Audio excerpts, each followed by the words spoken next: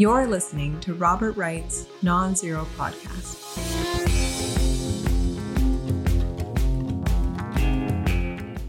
Hey, Mickey. Hey, Bob. How you doing? I'm doing fine. Picking up on your lead-in from last week, I'm going to give you a quiz. Okay. You have to name these three people. I'm feeling very good about this. And then you have to answer a question. This person. Oh, man, this is so embarrassing. Oh, that's the mayor of New York, is it? Correct. You know, that's not fair, because if you know what happens to white people who get one black person mixed up with another black person, you were going to say, oh, do they all look alike to you? That's what you were going to say, right? Don't even have to say it, Bob. Is this an all-black person quiz, Mickey? Yes. I'll give you an easy one. Here's an easy one. His name is Adams, by the way. Let's see. Is his last name Obama? Correct. And now the tiebreaker. You probably won't get this. I have seen the face. It's Hakeem Jeffries, the minority leader of the House. Yes.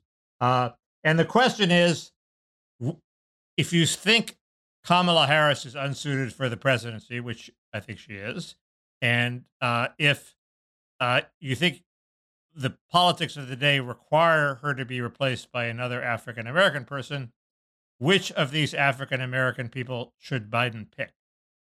I'm going to cast a write-in vote for Cory Booker. You're ducking the question. No, but that's a good vote. It's a trick question. It's not as good a vote as the right answer to this quiz. What, you think Barack Obama should run again? Yes. The obvious answer. Okay, I'm up for that. All the 22nd Amendment says is no man shall be elected to the presidency more than twice. If he runs for vice president and happens to succeed to the presidency, he hasn't been elected to the presidency, he's satisfied the 22nd Amendment. So he can run as Biden's partner. I see.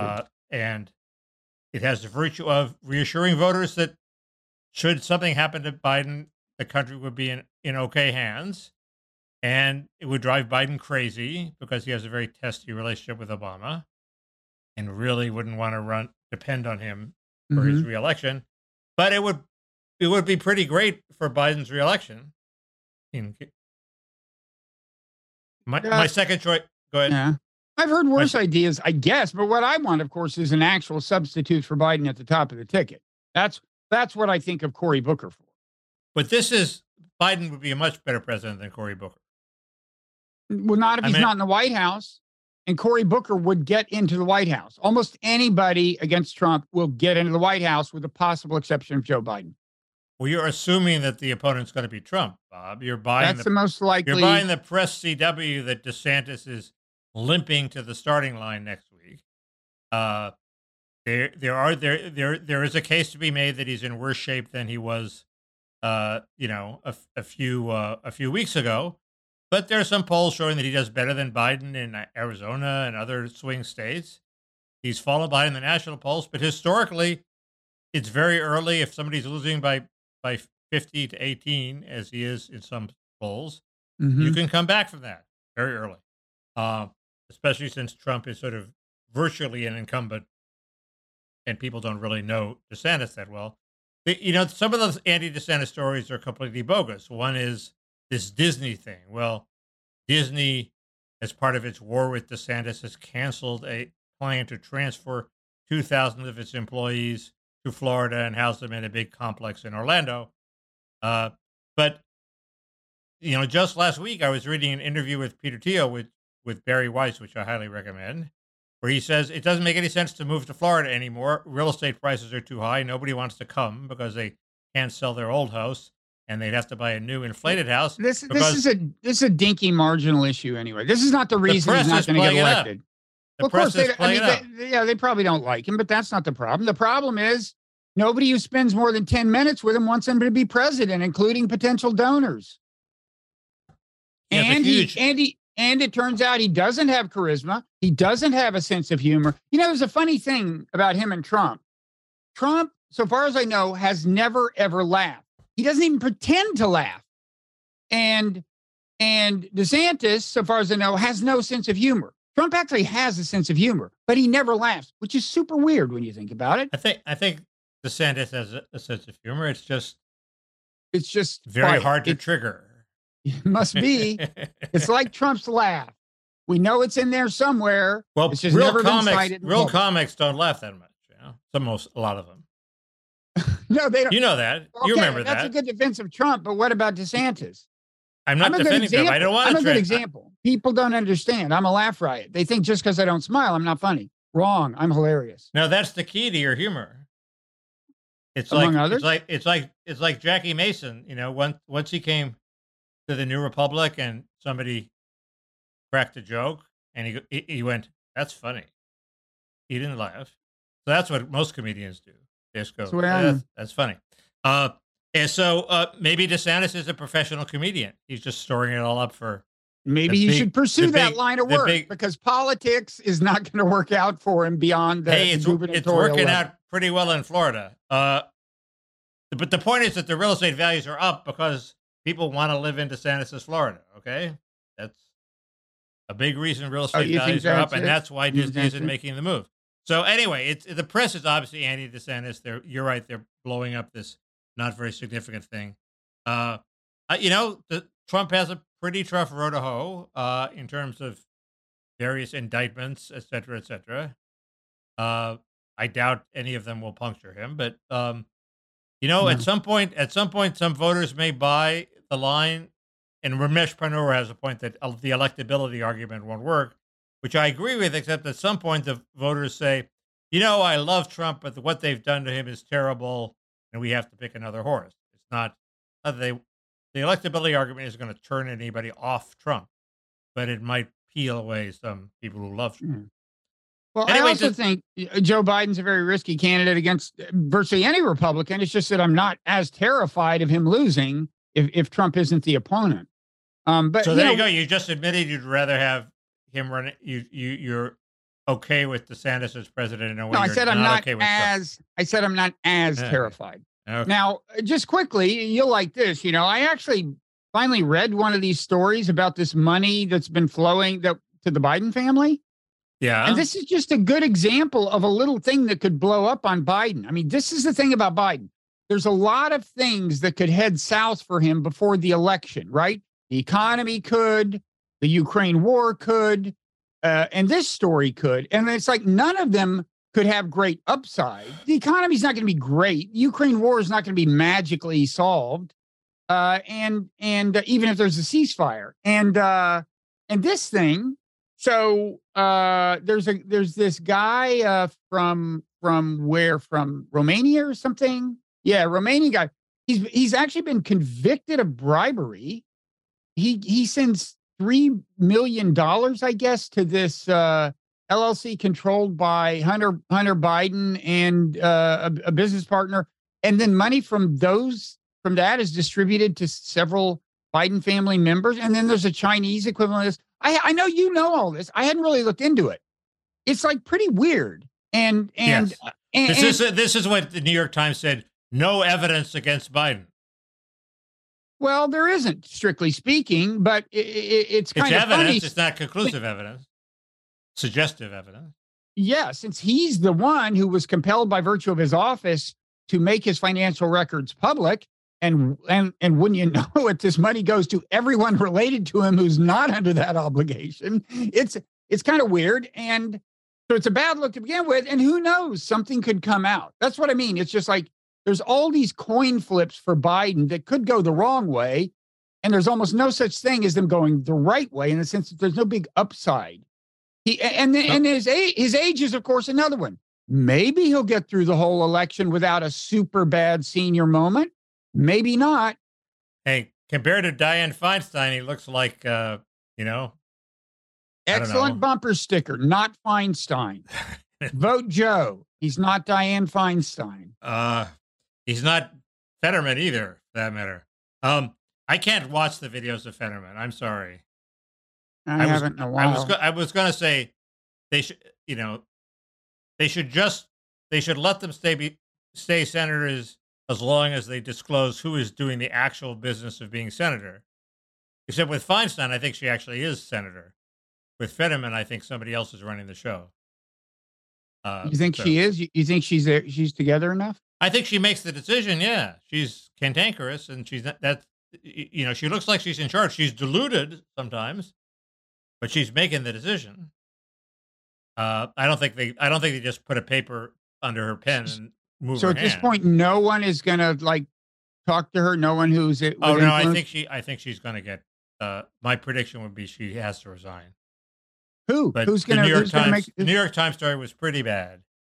but she seems impervious in this stuff. They're out to get her, but your boy Ro Khanna especially. I knew her daughter in 6th grade. I should reach out, renew our acquaintanceship. At some point, they get to her. Her consultant is Bill Carrick. He's a very sensible man. He's going to resist, phony attempts to push her out. But when there's a real attempt, when she's really incapable, he's going to convince her, I think. So Ro Khanna? He convinced Eric Garcetti not to run for president. So Ro Khanna, by the way, is another POC who would make an excellent successor to Joe Biden in 2024. The wrong color C. Wrong kind of C. The wrong C, you mean? The wrong C. Why? What's wrong with that? Elaborate, Mickey. Let's see how much trouble you can get into. Biden wants the black vote, and the black vote is not moved by an Indian from Silicon Valley. I'm sorry. Even Barack Obama had trouble with not being the right kind of black person. That's where Michelle came in. Michelle was more of a, what's the word? I'm not helping you out. I don't know. You get out of this. What is the word? Newcomer. Uh-huh. There is a word. There's an official word for it, but the people who got the reparations. Is it not an Oreo? Is that the term you're looking for, Mickey? No, they didn't know he was an Oreo. He was a guy whose father came over, whose blackness was because his father came over from Africa very recently. He wasn't somebody who'd grown up in America. Oh, I see. Oh, I don't think that counts. I don't think that counts against him. Oh, I do. And Michelle was the opposite. So Michelle provided the necessary longevity in the United States. There's a word for it. So anyway, but the key point that Mark Halperin made, and he had a whole case against DeSantis, and he correctly says that the problem is Trump talks in poetry and DeSantis talks in prose. That's a nice way of putting it. But DeSantis can talk about the issues. They're all saying his only issue is electability. No, he can talk about the issues, and he can, if he ever gets on stage with Trump, he can beat Trump with the issues. He may never get on stage with him. That's the problem. Anyway, Halperin says if DeSantis wins Iowa and New Hampshire, he will be the nominee, even after pissing on him. And I sort of think, I think that's optimistic for DeSantis, because even if Trump loses Iowa and New Hampshire, the media so wants him that they will keep Trump alive and keep pissing on DeSantis, and Trump won't give up. So I think Halperin's wrong, but it does show that he has a shot. I hate to be a champion of the Iowa caucuses, which is the horrible excrescence on the face of democracy that I thought we had gotten rid of when they couldn't name the winner. I thought they had gotten rid of it. Is that still first? I thought it's still first for the Republicans. I don't know about for the Democrats. For the Republicans. Okay. So yes, there's still going to be a race in Iowa, and DeSantis has been out in Iowa, pressing the flesh and as much as he can. And don't you feel for a guy who's that misogynistic that he can't look people in the eye? I mean, that's thoughts and prayers. Yeah. The guy has a distinct view of humanity. Anyway, I'm still on the DeSantis train. I look at the other people. Not that exciting. Chris Christie's going to run. Youngkin's putting up campaign videos. He says he's not going to run. But Chris Christie could do damage to Trump. I just want him to go in there and do the suicide bombing. That'd be great. Not literally, but what? That would be great. But I'm sure he actually wants to be president. There's a newcomer, Bob. Oh, who's that? A new candidate. And I'm going to ask you to identify him. Hang on. He's a sophomore. Presumably white, since it's a Republican. He's white. We have Tim Scott. He's running too. So there. So this is not Tim Scott. I can rule that out. It's not Tim Scott. Thank you for that. Sure. Increases my chances of getting it right. Should you ever present me with the picture, which could happen any moment now. There it is. Damn, I have seen that face. He looks like somebody you know, doesn't it? Yeah, but maybe I haven't. Who is it? It is. You don't even know? Mickey, this is ridiculous. He has some name like Mickey, you're grading the test. You have to have the answers. Governor Bergen of North Dakota, I believe. Oh, I don't think I have ever seen him. Okay. And he's been reelected. He's popular. I know nothing else about him. He's a fiscal conservative. And he's making noises about running. Is he a Trumpist? Is he a? He's announcing. He's basically leaking that he's thinking about running.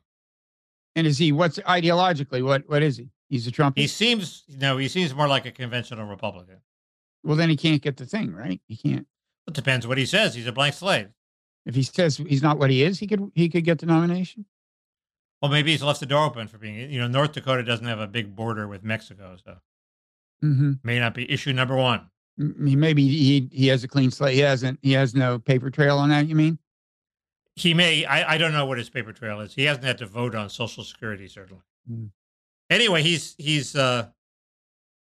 because he's a blank slate. Nobody hates him, I guess. Right. Anyway, so Mickey, I have a quiz for you. What was the development? The Senate had these AI hearings, right? Sam Altman, head of OpenAI, and a couple of other people. What would you say, from my point of view, the big development was? Ro Khanna was involved? No. But again, Ro Khanna for president, now that you mention it. Well, the headline was that Altman called out for regulation. The predictable response from the right is, sure, you're the market leader, you want to regulate so everybody else is kept out of the market. And my response is, AI is going to destroy humanity if cartelizing the industry into 4 or 5 big players is the only thing that lets us control what goes on. I'm for cartelizing the industry. I don't care if it results in monopoly profits or slows the progress of AI, because the progress of AI is what's going to kill us. So if we let 1,000 flowers bloom, one of those 1,000 flowers is going to destroy us. We don't want to let 1,000 flowers bloom. You haven't touched on what the big news was from my point of view. They railed against the Twitter blue check system. No, he actually came out in favor of international regulation. I mean, he brought up the IAEA as an example. So now both he and Sundar Pichai are on record as saying this issue cannot be handled only at the national level. What's the IAEA? International Atomic Energy Agency. Is that the agency that they always bring up as the model for controlling AI? Well, it's what they have brought up. I don't know that it's the best model. The main thing is just that it's an international acronym. At this point, that's the main thing, is to get people thinking internationally. He kind of backed off of that a little bit later. But the point is, it's very much in the conversation. It really is. And in fact, one of the guys sitting next to him, one of the 3 witnesses, Gary Marcus, had also brought up the IAEA, whatever, in a piece he'd written for The Economist some weeks earlier. So it's very much out there. And the truth is, this cannot be handled only at the national level. There will be important national legislation. Well, there are 2 developments related to China, which would be one, if not the biggest player we'd want to rope into this international deal. First, Jake Sullivan met with a Chinese guy in Vienna and apparently had a very constructive meeting, figuring out how to cool things down and have a rapprochement. Presumably, this is one of the issues they talked about. Maybe not. And the second thing is, China has apparently semi-definitively decided it wants to be secure more than it wants foreign investment, and it's cracking down on foreign investment. Subjecting them to various espionage searches and making it difficult for business. And usually, they would then rush out and say, "Oh, but we want we want to be friendly, we want to be open," and they haven't done that. So they don't want to be friendly, they don't want to be open. That has 2 implications for that I can see. One is Bob Wright may be right, and the Chinese may be worried that unbridled capitalism leads to democracy and freedom, and they don't want that. So then the second thing is that they're going to have to develop AI on their own, which may mean that it'll be a worse AI, or may mean that uh, it will be harder to control or easier to control, or they may decide to screw the rest of the world and not participate. But it clearly has bigger implications than if they were just. It has some implications. I just don't know what they are. Yeah. Well, as for the Jake Sullivan meeting, I think that's not the only sign that the Biden administration has started to think they've overdone it on the China hawkishness, and that's good.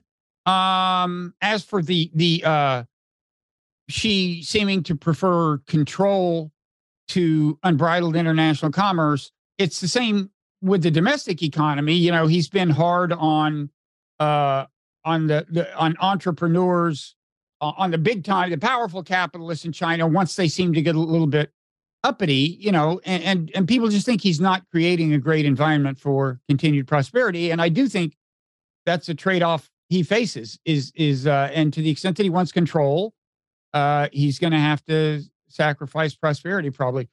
This is, Yeah. This is a point that fits in with a point that Peter Thiel makes in the aforementioned interview with Barry Weiss, which I recommend it to you, not just to torture you, because I know you're Yeah. big fans of both, but Love because it's a very good interview. He's given hundreds of interviews. It's just one of them. It's the one I've heard. He says, you know, he basically says it's going to be easier to have he wouldn't call it a Cold War, but to confront China, because, you know, China versus the U.S., China sort of seems to win because they have more people and they'll have a higher, more potential for growth. But he postulates it's China versus the world, and China is going to shrink to 700 million people, and the world is going to grow to 10 billion people. So it's 10 billion versus 700 million. And if China is also not growing at the same rate and not prospering, they're in even worse shape. And I can't believe Xi doesn't see this. So what the hell is he going to do about it? I think maybe the answer is he has to strike now before it gets worse. Strike in the sense of what? Invade Taiwan? Taiwan, yeah. I'm not sure that would get him out of the problem that Thiel seems to think he's in, but I'm not sure he's in it. I think they're smart enough to maintain good relations with more than 0 nations. Well, the Belt and Road Initiative isn't helping them. All the nations that owe them money are now really pissed off at them because they don't cut them any slack, and they make them pay in cash ahead of other creditors. And they're beginning to regret that they ever joined the Belt and Road Initiative. And Italy is one of them, I believe. They're about to pull out. Some are. I'm not that up on that, but they're getting pushed back. I mean, I think they've overdone the hawkishness for sure, and I'm not sure if they're starting to see it. But you know, on the AI, I kind of think they will. Regionally, they've gotten a certain amount of blowback from countries. I think they're taking some of that into account. But on the AI thing, one point I made in today's Non-Zero newsletter, just parenthetically in the course of my piece on AI, is that I haven't heard discussed at all, is that you know, what Biden is doing now on AI is with these export controls and with leverage that more or less coerces other countries into imposing export controls. He's denying China the most high-powered microchips, as well as the most sophisticated equipment it would need to make its own. And I don't think people realize this increases China's incentive to invade Taiwan, at least in the following sense. You know, one thing people say, one reason people have thought, well, China wouldn't invade Taiwan because they know that as a last resort, the U.S. would bomb Taiwan's chip factory, their foundry, the what is it, TSMC? No, it's TSCM, and this makes China less concerned about that because now, because of these export controls, China's getting less in the way of chips from that factory anyway. In other words, so if that factory goes kablooey, it hurts China less than it would have hurt China before these export controls. It makes China more attracted to the idea of controlling Taiwan and therefore, you know, either controlling the foundry itself if they get lucky and it doesn't get blown up, or worst case, foundry gets blown up, but they still control this island with all this know-how about how to make advanced chips. So it on both sides of the equation, it's increasing. As I understand it, maybe there's a counter argument. It's increasing the chances that China will invade Taiwan. How do you coerce the knowledge workers into working for China if they hate China? Well, China is now the government, Right. and first of all, China's been known to use coercive measures, but I doubt they'd have to resort to that. People are very flexible. Your country gets conquered. There's a new government. Most people don't join the resistance. Most people ask, how can I make the best of this bad situation? Tell it to Zelensky. Well, no, his country did not get taken over. He rebuffed an invasion. You don't think that if Ukraine got taken over by Moscow, the Ukrainians might make it a little difficult for Moscow? Some would. Did the Iraqis make it a little difficult for the United States? I think so. Actually, the vast majority didn't, and the vast majority wouldn't in Ukraine. The resistance is usually a small number of people, and it's usually not people who are accustomed to making $1 million a year. I mean, is that what chip scientists mean? If they're whatever they're making, how many $1 million a year people they can get on a plane and get out of there before the Chinese come? Well, not if it's a surprise. I don't know. We'll see. But I'm just saying, I'm not even asking like what exactly would happen. I'm asking, what is China thinking that could happen? It doesn't matter that Putin turned out couldn't successfully invade. He thought he could. That's what governed his decision. Aren't they also China now has that example to look to?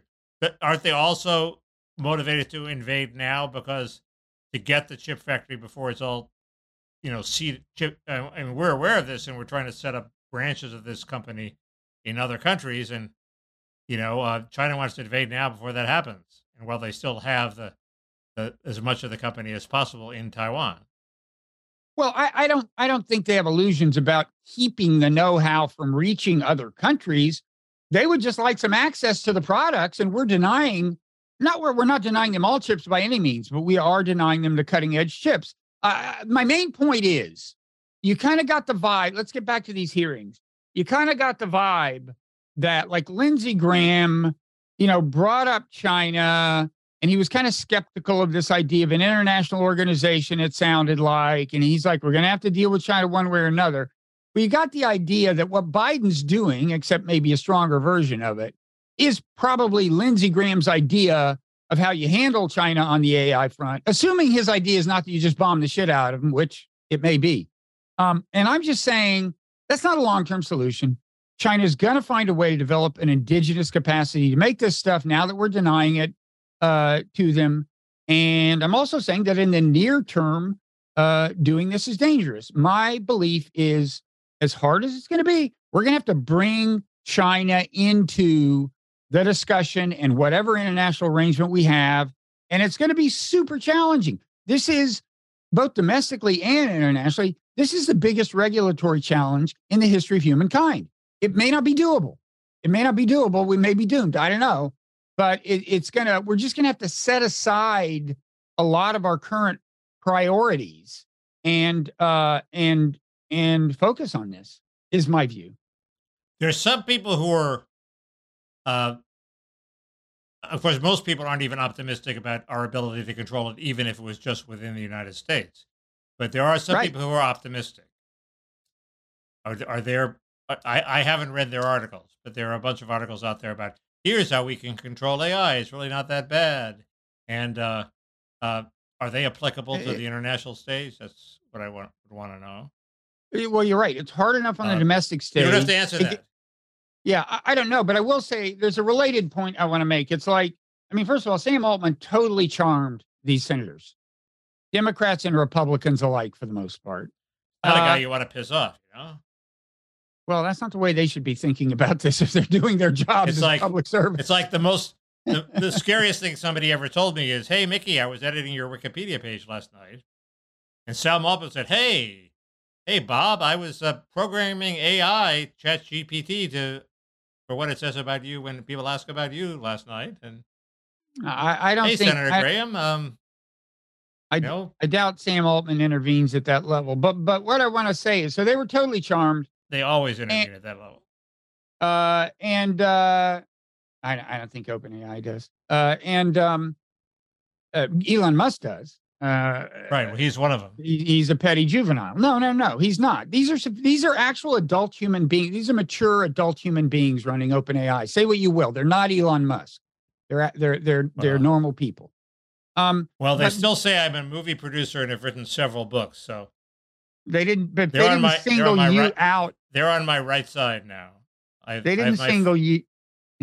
I have my friends in high places. That's the bot talking, not the people who run the company. Now, let me just finish. I think it's a bad sign that they didn't ask him more challenging questions. Now, I've only listened to the first 2/3 of this, but I'm pretty sure they never got around to this.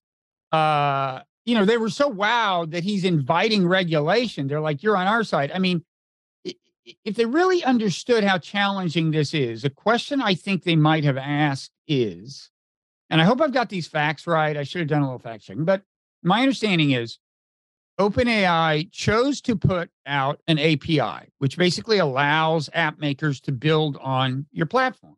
And I believe that it's as a result of that people started making these so-called agents, which, and maybe it's an oversimplification to say, but agents not only say things, they do things. You give them tasks and they go do them and then assess the results and do more and do more. And right away, when some people with the kind of, the catastrophists, the doomers, when they saw this, they said, oh my God, we're like months away from somebody turning this into this incredibly powerful hacking machine and that destroys the entire infrastructure of computers in the world or something.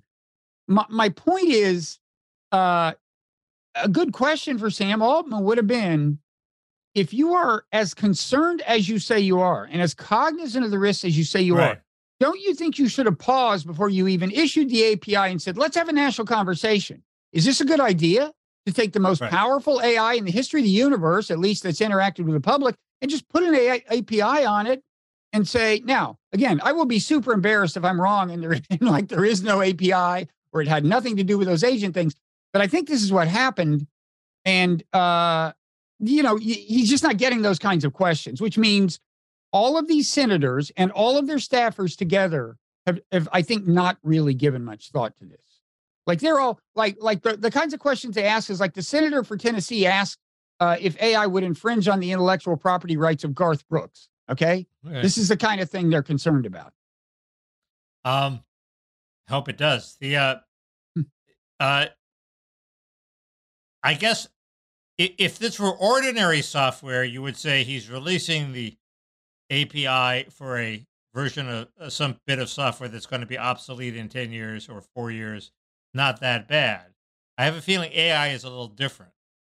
You can build from Chat GPT into something much, much, much more powerful. So the release is worse than if if he's releasing Windows Vista to the world. Well, nobody uses Windows Vista, so who gives a shit, right? Nobody ever could use it. Right, exactly. Maybe that's the trick. We give the Chinese our secret software, but it's really Windows Vista. I say we put Bill Gates and Steve Ballmer in charge of all the AI, and we don't have to worry about it ever becoming usable. Well, go ahead. Did you know the answer to my question? No. No. I mean, I think, first of all, GPT-4, and I think that's what the API is for, is a super powerful thing. It's definitely not Windows Vista. A. Now, B, you have this separate thing, and I think this is another thing that at least in the first 2/3 of the hearings, nobody brought up. Another indictment of these senators and their staff is that nobody brought up the escape of the llama. The fact that Facebook's AI, an acronym that comes out as llama, they apparently accidentally released.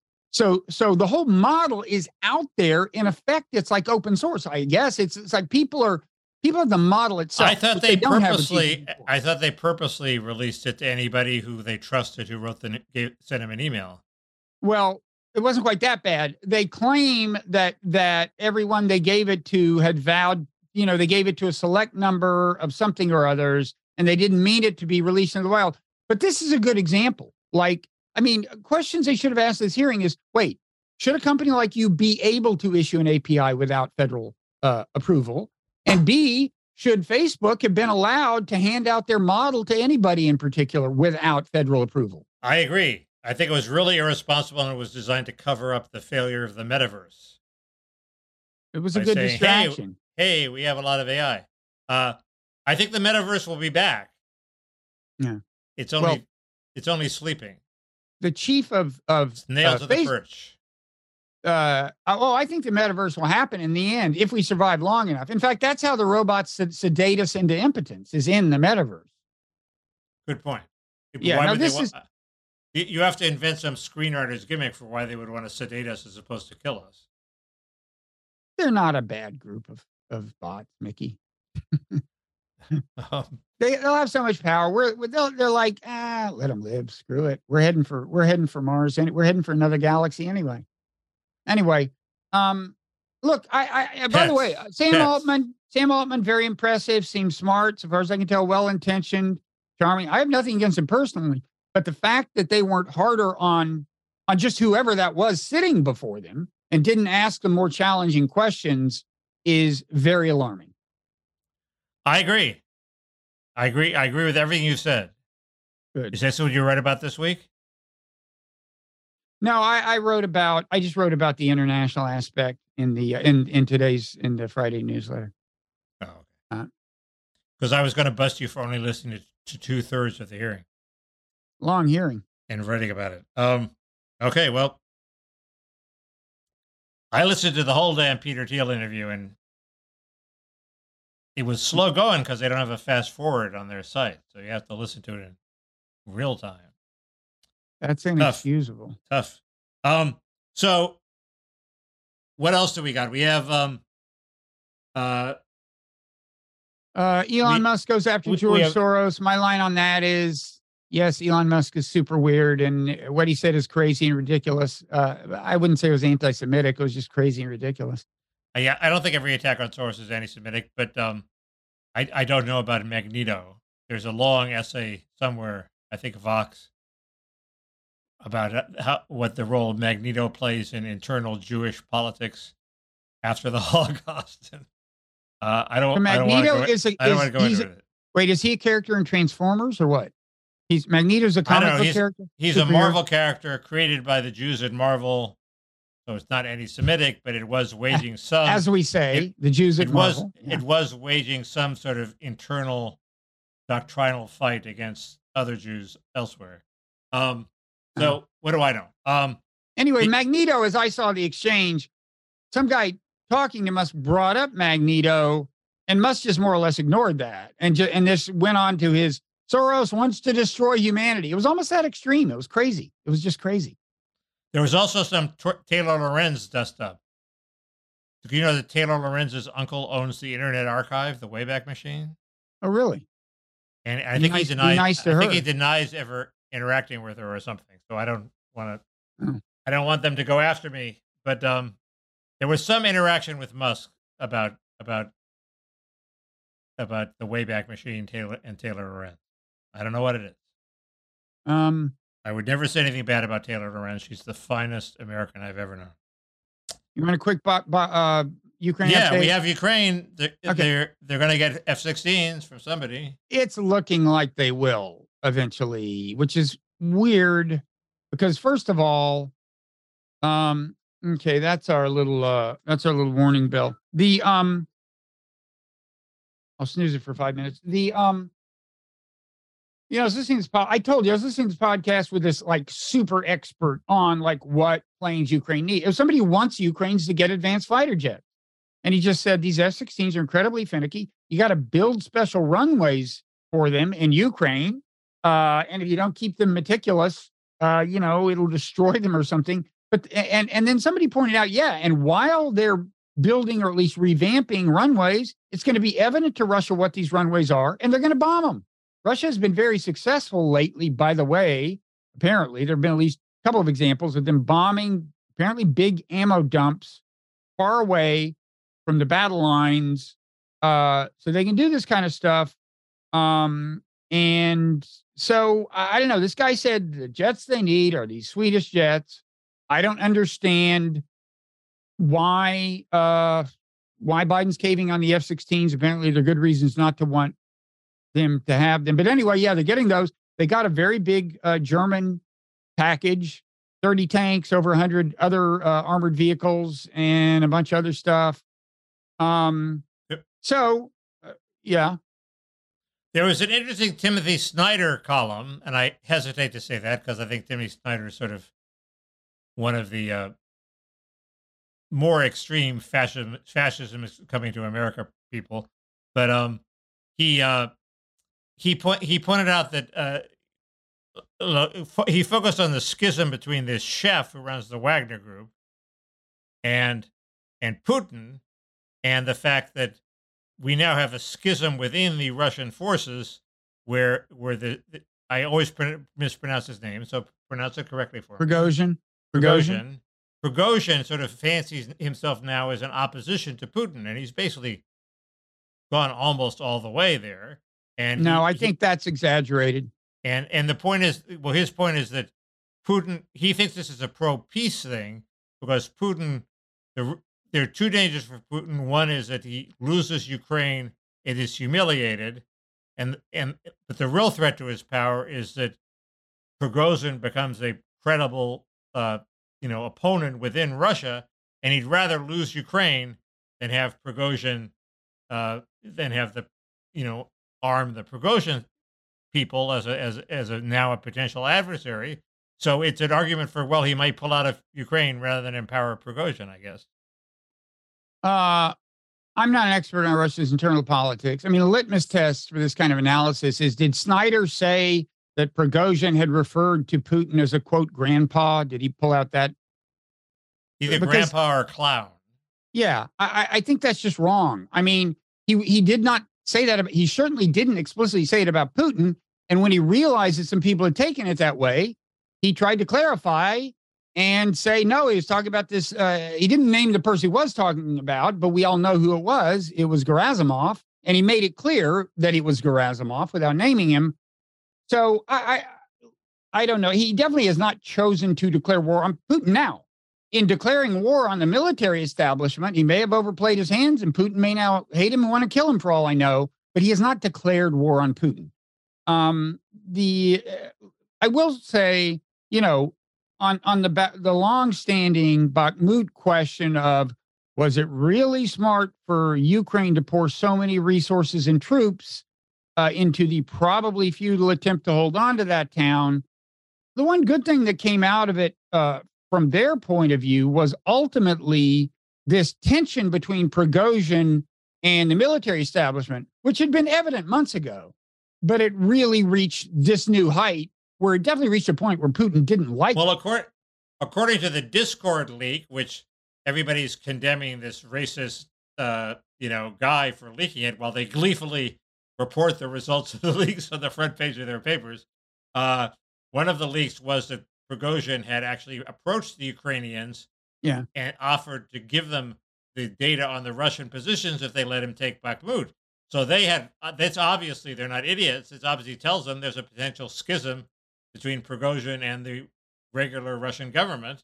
So of course they would want to exploit it. It makes the Bakhmut decision seem a lot smarter than it looked to us months ago, right? You mean that leak? No, the fact that it is promoting this schism. What you just said, I'm reinforcing what you just said is they definitely knew. Look, they definitely knew. They didn't have to guess that they might provoke the schism. The schism was staring them in the face. No, I think Bakhmut did promote the schism. I don't think that was Ukraine's plan, but that may be a welcome side effect. But this was months ago, so they've been refusing to withdraw for months because they knew that the schism was happening. Prigozhin started complaining about not getting enough, ammo and artillery shells and artillery support. Months ago. So it could be that was part of the plan. Now, as for Bakhmut itself, I should just we got to go because that was the snooze going off. But just update last week. As of last week, Ukraine had launched this local counteroffensive, had made progress on the northern and southern flank. That progress has somewhat continued, not at the same velocity. So I wouldn't say the momentum has been sustained. But meanwhile, within the city of Bakhmut, things are moving in the other direction. Russia has just about chased Ukraine completely out of the city itself. So you've got on the flanks, Ukraine moving east. In the city, Russia moving west. You still don't have, it's not quite at the point where you kind of have a vertical line in terms of where the battle line is from north to south, but you're getting closer to that. And so I don't know, it got, some people have looked at what happened and speculated, although these were mainly probably pro-Russia people, but it's not crazy that the offensive on the flanks was actually designed to prepare the way for an orderly retreat from the city by moving Russian troops further away from the road that you use to withdraw. Because it's true that just at about the same time of the counteroffensive, Ukrainian troops started losing ground at a faster pace within the city, withdrawing, whatever. So anyway, that's it. I mean, I don't know. I don't know what happens next. I don't think Ukraine has the resources to now, because they have not moved any of the fresh troops that are for the offensive per se into Bakhmut apparently, and so they don't currently, I think, have the resources to encircle Bakhmut. But Bakhmut's just a PR prize at that now, right? Yeah, so there's almost nothing left standing. It's not of strategic significance. So if they, if the Ukrainians can lose Bakhmut, but yet have some other counteroffensive that gives them a good story that day, it neutralizes. Yeah, I mean, I think it'll be, I don't know if we'll ever have a clear enough understanding of what the losses were on both sides. They were considerable on both sides, human and material resources expended. There are reasons that most people, I think, have been thinking it wasn't a good idea on Ukraine's part. I don't know how many have changed their mind over the last week. But anyway, it looks like, as of now, it looks like Bakhmut is, the city per se is Russia's, and they're not going to go. In the media, if you look at the media, at least the media I read, the tone is Ukraine on the brink of victory. In Bakhmut? Everywhere. The total picture of the war is Ukraine on the brink of well, the broader Russia offensive back on its heels. The broader offensive hasn't even started, and Russia has had these. It's hard to say with what you get through Western media. I mean, you probably haven't heard about these ammo dumps getting hit by Russia, which are non-trivial. And then there's this whole question of there was this barrage of missiles that tried to take out one of the two Patriot systems that are there. It did hit it and damage it. And maybe Russia's happy that it's figured out it can do that, but it apparently didn't take it out. The U.S. says it's been repaired. I don't know. There's a lot going on, but it's Parrot Room time, I think. Yes. Now, Mickey, I should say, last week, first of all, we made this appeal to people on YouTube to smash the like button if they like either one of us. I think very few people like both of us. Apparently it worked. We got really, thank you. We got more likes than usual. That brought more views than usual. So a non-trivial number of people like at least one of us. It may be all you, but so we thank them and we encourage them to smash the like button again. We also encourage them to go to patreon.com/parrotroom, where we take the gloves off. Which Republican candidate are you? That would be a good BuzzFeed topic. Wait, how does that work? You mean I don't know. Who are you most like? Are you a humorless autist and you're Ron DeSantis? Are you a bloviating egomaniac? Are you an overbearing, overweight, effective counterpuncture? You're Chris Christie? Are you a software genius? That's probably you. A web genius. Wait, who's the I don't know what genius? I am. Oh, what's his name? Ramaswamy? No, the North Dakota guy whose name we keep forgetting. Oh. And for all I know, he's going to be the next president. He'll be the Jimmy Carter of this race. Well, we'll figure that out in the Parrot Room. And we'll We also also talk about other stuff. we have the debt to talk about. We have a Oh, Robert Putnam boy. essay to talk about. We have this Peter Thiel interview, which I think is interesting to talk about. We have Peter Thiel and Epstein. That connection has finally been made. We have Oh, has it? yes. There's also more. There's also more on the Botstein-Epstein Yeah. and Noam Chomsky-Epstein. Yeah, I don't know what to make of that. You can help me on that. The Peter Thiel one is easily, well, it's not that damning, but he's in his appointment book. But we can talk about that. There's the debt deal. Did I mention the debt deal? Yeah, at least as many times as was optimal from a money making point of view. Yes. Smash the like button before you realize that we're going to talk about the debt deal, but it'll be quick. There's an important point about income inequality. That's always a crowd pleaser. Mm-hmm. You saw this movie I was pushing, 12 Monkeys, so you'll probably rip it to shreds. We'll discuss it. Tucker Carlson. Oh, yeah. That's enough. I could talk about more AI. I've got, I know I'm obsessed with this issue. We'll talk about that kind of stuff. And so we will see folks there. Yeah. I have two items for our woke watch. Good. So there. Good. That'll give us some debt deal relief.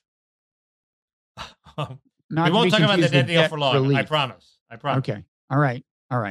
Not much debt deal. Okay. Just on to the Parrot. See ya.